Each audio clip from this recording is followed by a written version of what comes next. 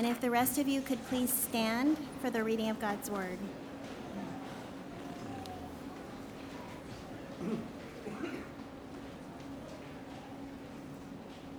Our passage this morning is from Philippians chapter 1, verses 27 to 30. Only let your manner of life be worthy of the gospel of Christ, so that whether I come and see you or am absent, I may hear of you that you are standing firm in one spirit, with one mind, striving side by side for the faith of the gospel, and not frightened in anything by your opponents. This is a clear sign to them of their destruction, but of your salvation, and that from God. For it has been granted to you that for the sake of Christ, you should not only believe in him, but also suffer for his sake, engaged in the same conflict that you saw I had, and now hear that I still have. The word of the Lord. Thanks be to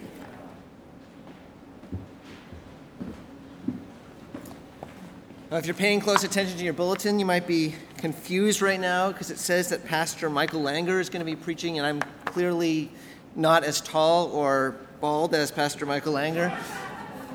We realize to our dismay that he has not yet mastered the art of being in two places at once, and with a delayed start, he can't be both here in Palos. So he will be joining with us next week, and I am looking forward to looking at this passage together with you. But before we go any further, would you please join with me in prayer?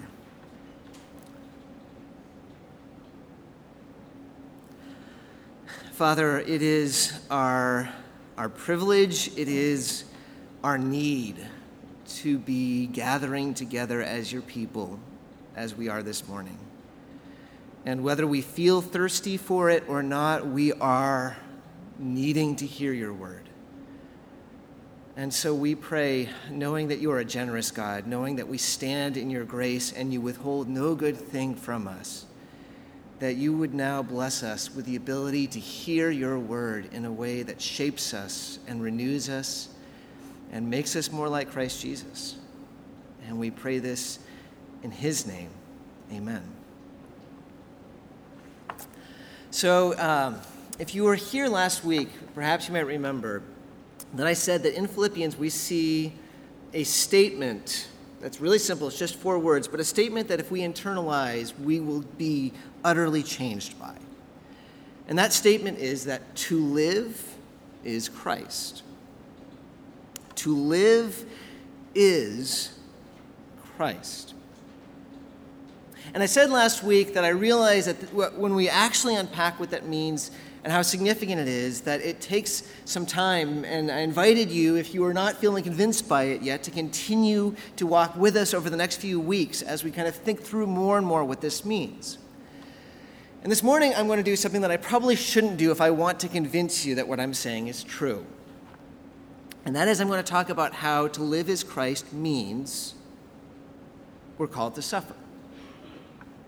This is not what sales technique tells us to do, but this is what Paul does. When Paul was speaking in the passage we looked at last week, he was speaking of how he was suffering, and in the middle of suffering, he was being able to be joyful, because for him to live is Christ. And now in these verses, he turns it around saying, and the things that I am enduring, you, brothers and sisters, are called to endure as well. And what we see here is really 3 things that Paul teaches us. He says that you are called to suffer for Christ. But he also says you are able to suffer for Christ. And then perhaps most surprisingly, you want to suffer for Christ.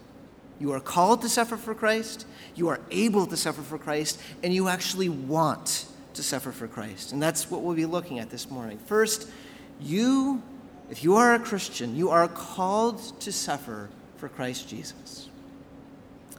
Now, to kind of get to this point, I'm going to back up and just spend some time for a little bit talking about Philippi, the city of Philippi that Paul is writing to, so we can understand the situation here. And the thing to know about Philippi is that they were an incredibly patriotic city. About 100 years before this letter is written, there was a really important battle that was fought, and as a result, the victors made Philippi a Roman colony. And it's a big deal to be a Roman colony. That gives you all sorts of rights with Rome. That means everyone who is part of that city is now a Roman citizen. And as a Roman citizen, you have protections that no one else can have. And this is something that filled the city of Philippi with pride. It put them on the map. I mean, in Acts, when Acts is talking about Philippi, it says it is a leading city in Macedonia. And that's because even though it's hundreds of miles away from Rome, it was made a Roman colony. And that had an effect on the culture of this city. And perhaps I think the best way to describe how it shaped them is to say in some ways Philippi is the little brother of Rome. Like, have you seen, like, usually this is not when they're too old, but if you have, like, two brothers, one who's a few years younger than the other, sometimes you'll see how they want to wear everything their older brother wears, do everything they just think their older brother is the coolest person in the world, and they want to be exactly like him. It drives the older brother crazy, but it's cute to the parents. That's Philippi. Philippi wants to be Rome. Their city layout is basically Rome's city layout. Their architecture is basically like Rome's buildings. Even though they're in a Greek-speaking area, they choose to speak Latin whenever they can. They dress in Roman fashion. Their coins are supposed to look like Roman coins. They want to be Rome.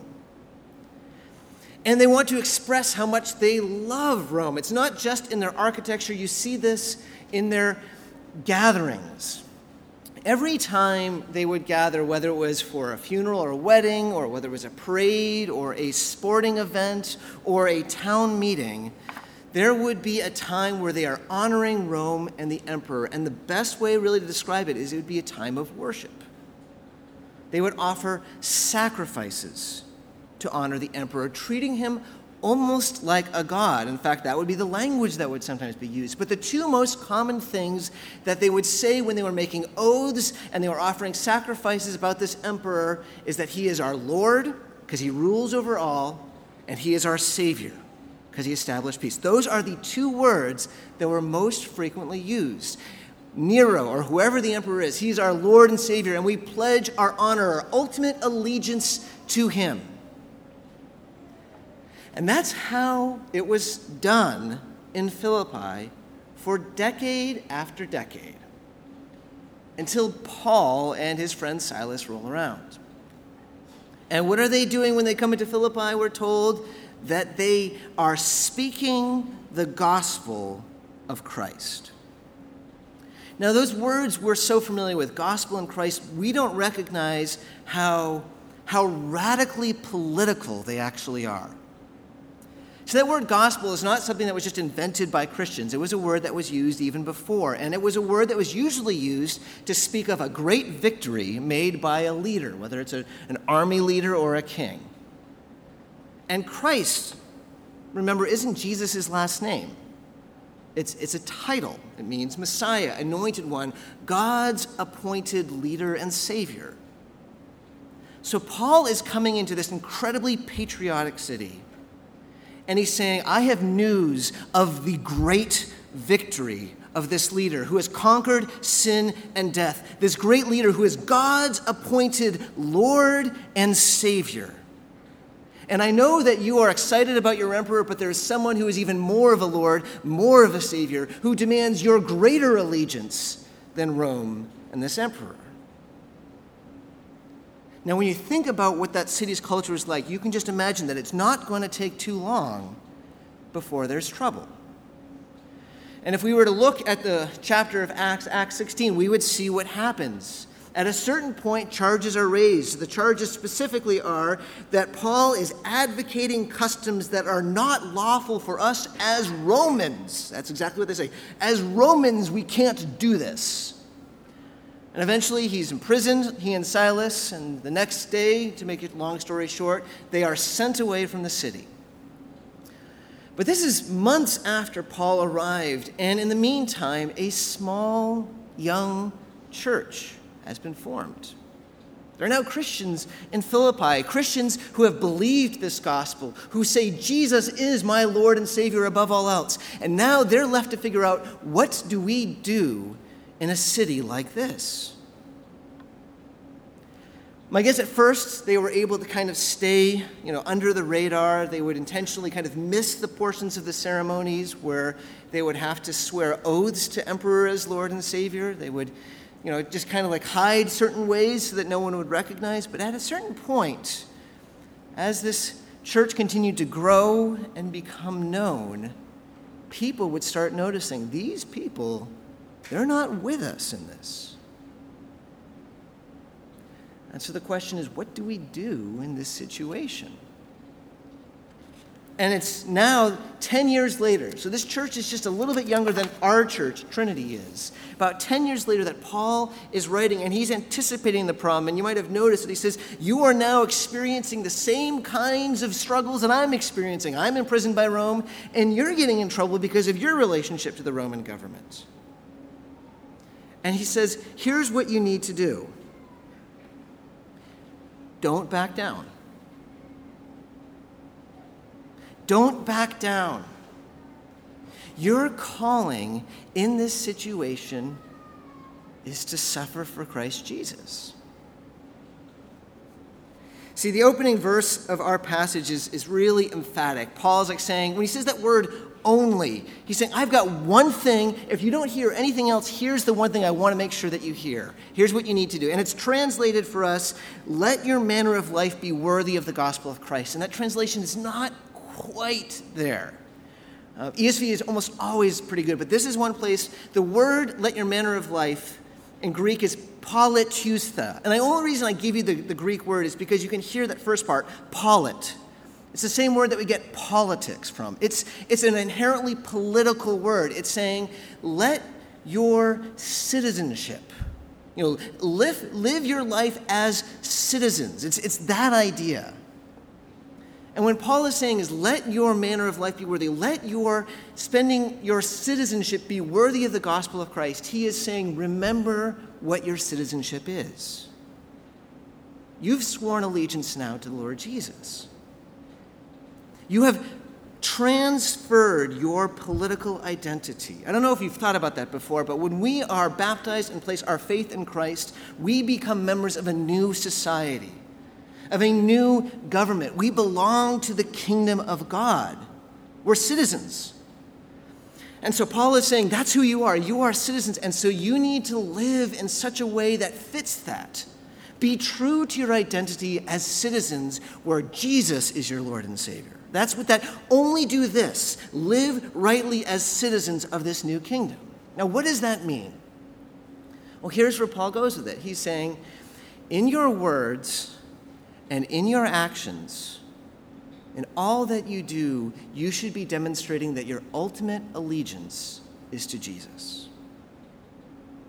In your words and your actions, you should be showing that your ultimate allegiance is to Jesus, because that's what it means to live as those who are citizens of this heavenly kingdom.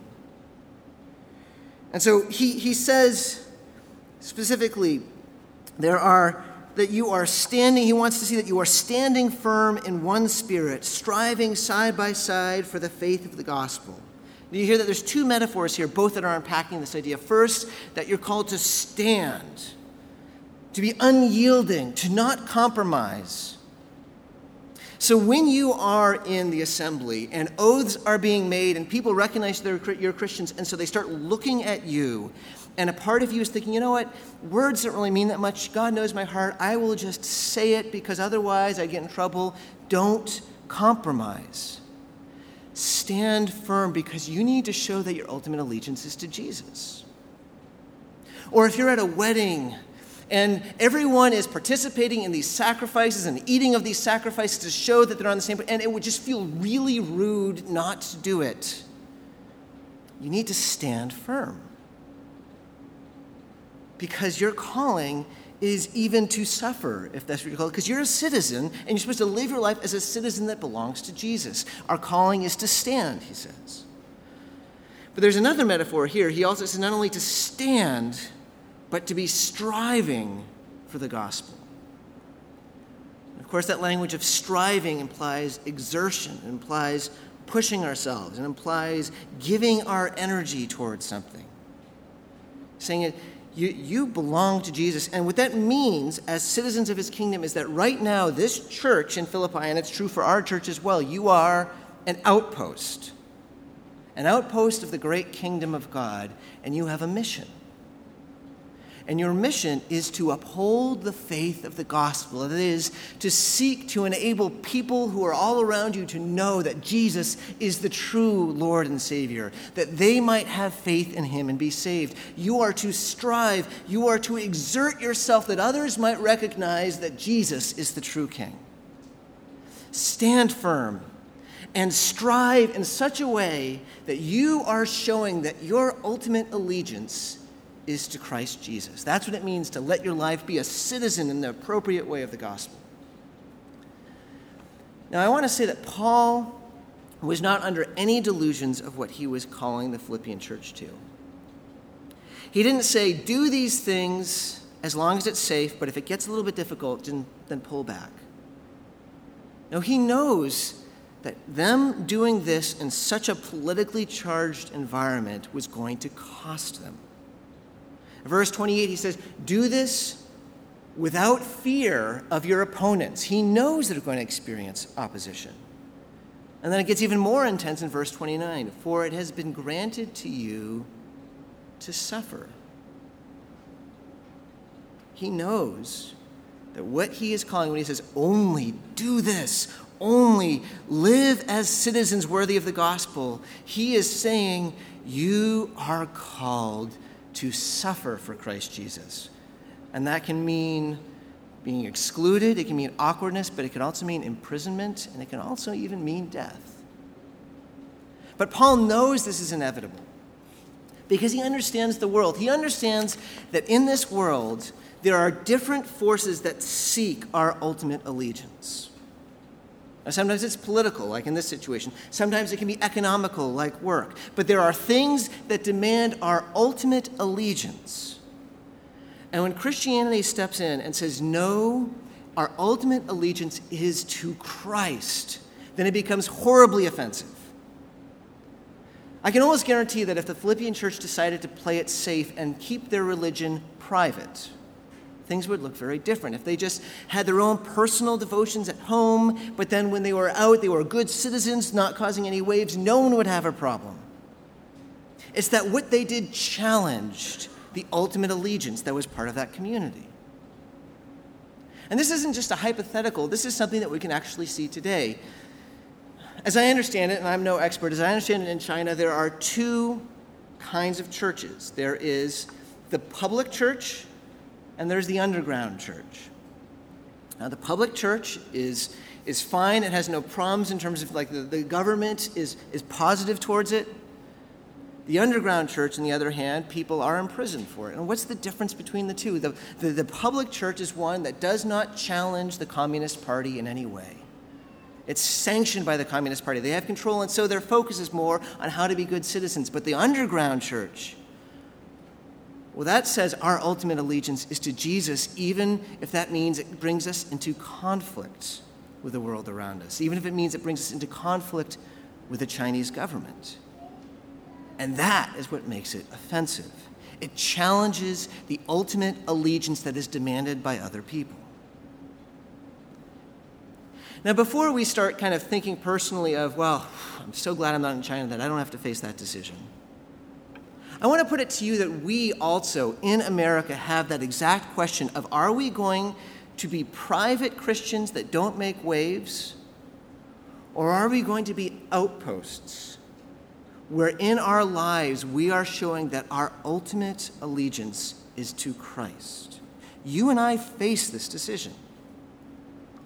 And I'm not talking about stuff like whether we should bake cakes for certain weddings. I know that's the thing that people are talking about right now. Let me bring it closer to home. Say you have a boy who is maybe, I don't know, like 6 or 7, and he loves baseball. And he plays it, he's good at it, but you realize that if he ever wants to play baseball in high school, and you're told this by pretty much every parent, that if he wants to do it, he's going to have to be on a travel team, eventually be on a club.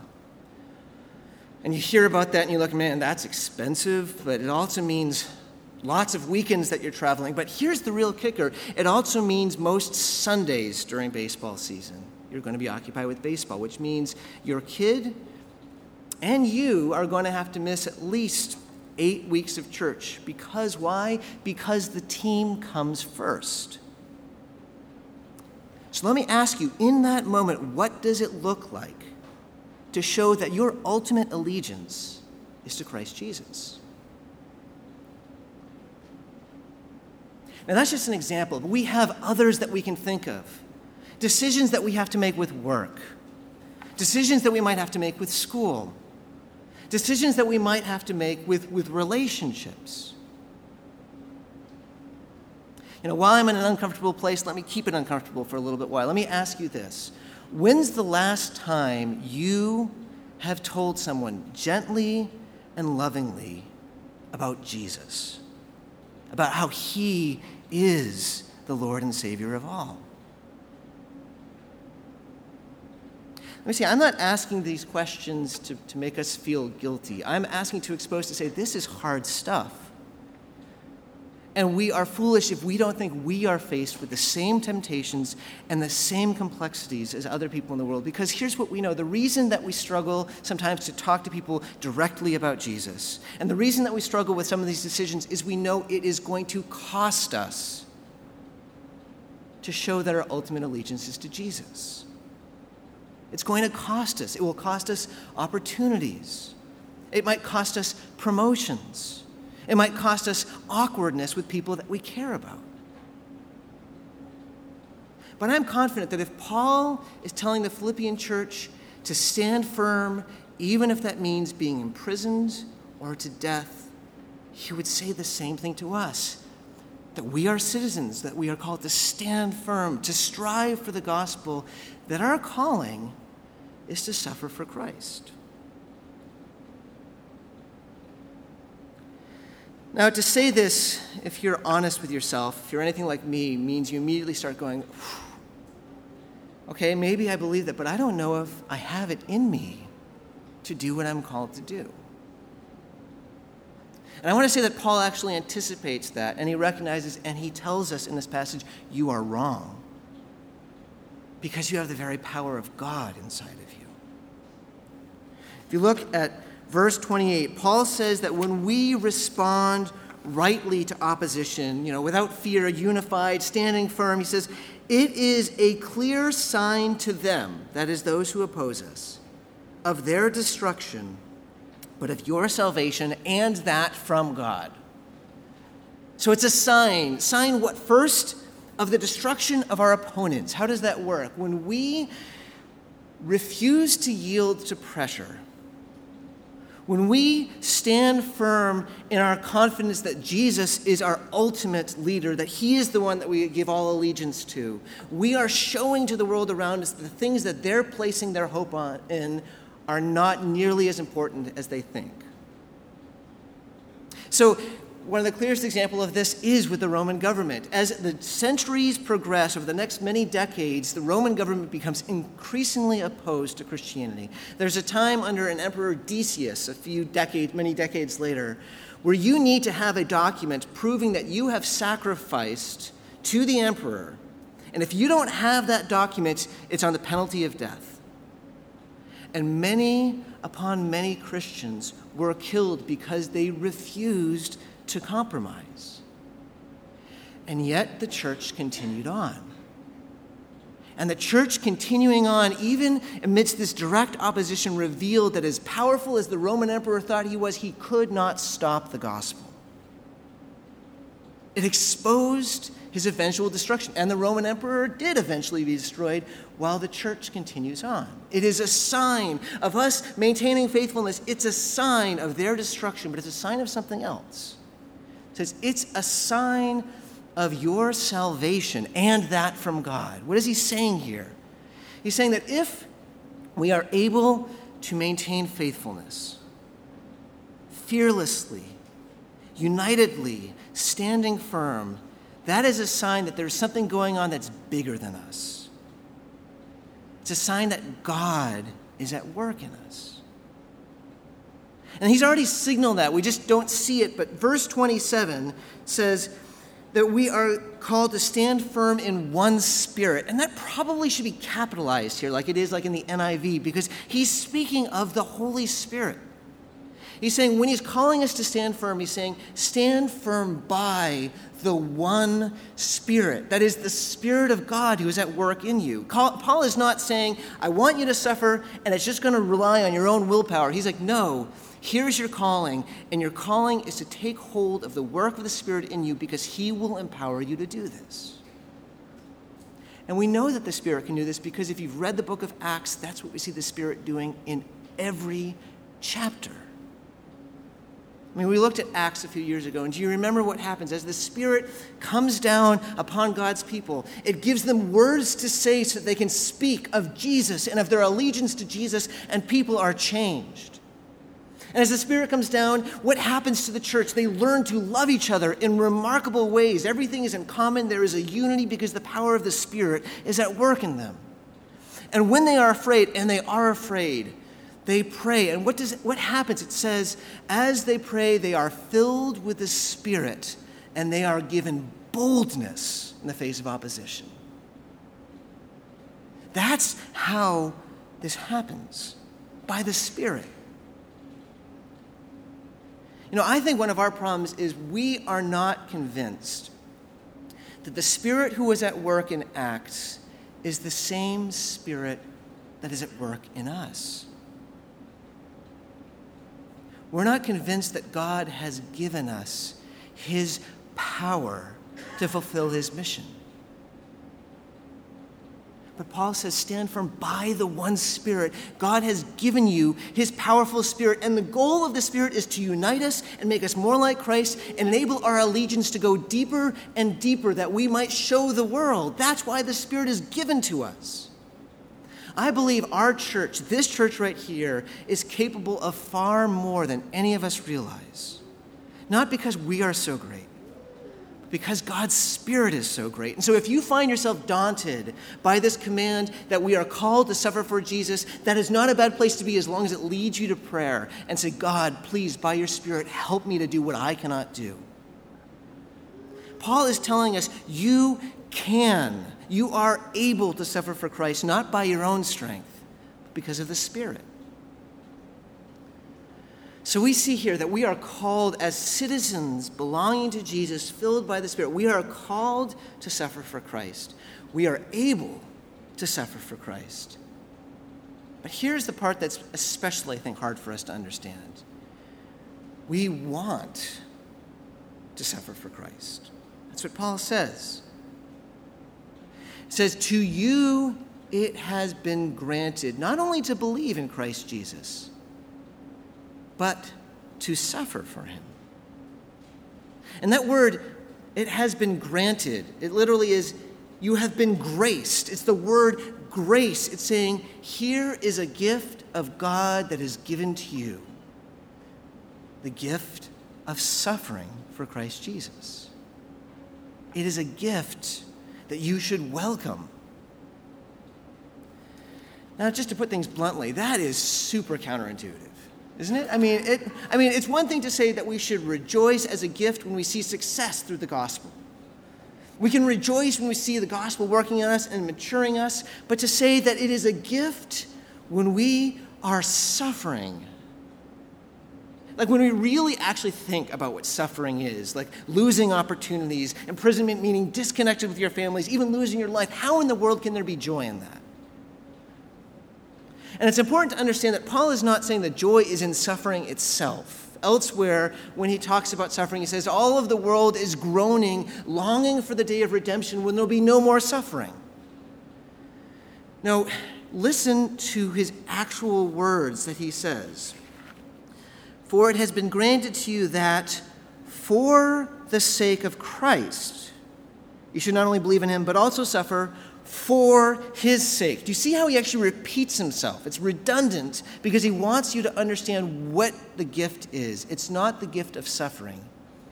It's the gift of suffering for Jesus. It is a gift to suffer, not just to suffer, but to suffer for Jesus. Perhaps some of you are familiar with the story of Nathan Hale. He was, during the Revolutionary War, he was a spy. He was caught by the British. And he is famous really for one thing that he said right before he was hanged. I regret that I only but have one life to lose for my country. I regret that I only have but one life to lose for my country. What is he saying when he is saying that? He's saying that he so believed in the cause of what they were doing in the Revolutionary War. He so believed in the dream of his country that there was a sense that it gave his life meaning and value, that he could give it for something greater than himself. And do you understand what that is talking about there? We all are going to give our lives for something. That's just the way life works. You don't hold on to life. You spend it one way or the other. Eventually we come to realize that whether we're 30 or 50 or 80, at some point we realize that life is what we give ourselves to. Can you imagine anything greater to give yourself to than Christ Jesus? To know that as you're exhausting yourself, to know that as you're enduring things, you are doing it because of the one who so deeply loved you that he saved you, and now you have this opportunity to offer something to him, to show your love to him through suffering. Is there anything better that you could spend your life on than that? Imagine this week you are given this opportunity, you're brought into the office and they say, here is a promotion that we want to offer to you, and it's going to increase your pay, it clearly increases prestige, but it's also going to increase your time commitment in such a way that when you think about what you consider your responsibilities right now, the way that you're called to mentor your children and help them to spiritually grow, the way that at this moment you feel called to serve your church, you realize that you cannot take this promotion and fulfill what you believe your calling to be. Now, in that moment, if you say no to it, there is going to be a sting, there is going to be a pain, there is real sacrifice that is made. But imagine if you can recognize at that moment that what you are doing is suffering for Christ's sake. That the one who has loved you so completely by dying for you, here is a chance to honor him, to show love to him by giving something that is meaningful to you. There is a privilege in that. But I want to say that when Paul is speaking about how it's been granted to you to suffer for the sake of Christ, I think he is saying something more, something that I confess that I don't even fully understand, but it is clearly there when we get to chapter 3. Paul in chapter 3 speaks of this longing to know the power of Christ's resurrection and the fellowship of his suffering. He is longing to experience the fellowship of his suffering. And here's what I think Paul is saying. That when we find ourselves seeking to be faithful to Christ and it becomes costly, and there is suffering, there is a sense in that moment that Jesus draws especially near to us. That just as he went to the cross for us, and now we are following in this cross-shaped path, as we go there, Jesus is there for us and with us, strengthening. And there's a sense that even as we're enduring a kind of death in the face of suffering, we are experiencing in a way that we never have before the power of the resurrection, giving us hope and life and joy. I suspect Paul would say, if you this morning come into this church and you believe things with your head, but you feel just spiritually dry, and you don't know what's going on, and you feel distant from God, there are a number of different reasons that could be, but maybe it could be that you are called to make choices that involve suffering for Christ, that you are unwilling yet to go. You are not yet willing to go where Jesus would take you. And if you were, you would experience the nearness of Jesus as you follow him in this cross-shaped path. Paul is saying there is a gift, there is a joy that he cannot even fully express that comes as we, by the power of the Spirit, are willing to suffer for Christ Jesus. You are called to suffer for Christ. By the power of the Spirit, you are able to suffer for Christ, and it is a gift. I couldn't help but notice when we were singing this hymn, A Mighty Fortress Is Our God. If you're not familiar with it, it's written by Martin Luther, a person who literally was this close to death because of what he was saying about his faithfulness to Christ. And this person who's been kind of forged in suffering writes these words in the very end of this hymn. He says, "Let goods and kindred go, this mortal life also. The body they may kill, but God's truth abideth still. His kingdom is forever." He's saying to live, even in the midst of suffering, is Christ. As is our custom, I'd like to invite us just to take a couple of minutes, just kind of reflect on what this passage is calling us to spend some time with God, struggling and even confessing our sins quietly, and then I will lead us in confession together. So let's spend some time quietly before God.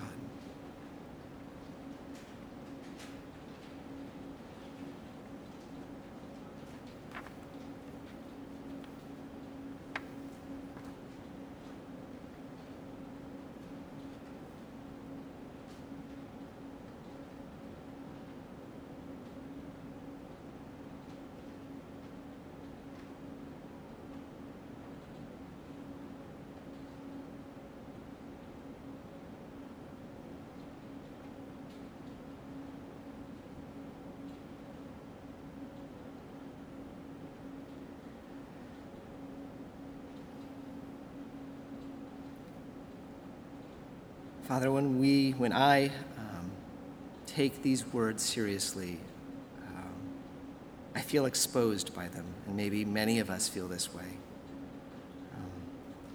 It exposes the fact that a good portion of our heart is not yet ultimately convinced that our allegiance is to Christ, that we have other things that are more dear to us than him. And we confess those things to you, knowing that that is not right and that's not where we want to be. It also exposes fear where we are not yet willing and able to trust you in the face of things that are challenging, because if we really think about suffering, it is not something that we want. So, Father, we confess our divided hearts. We confess our lack of faith. And we look to you. We look to you for forgiveness. Knowing that you have forgiven us, we ask for forgiveness once again. And we also look to you, the power of your Spirit. Lord, would you please lead us, empower us, enable to step forward in faith, not in our own might, but by the power of your Spirit, that we might show the world that Jesus is the true Lord and Savior of all. We pray this in his name. Amen. Friend, as those who have confessed our sins, again, hear the good news of the gospel. We believe there is no condemnation for those who are in Christ Jesus. And we know that all things work together for good for those who love God, who are called according to God's purpose.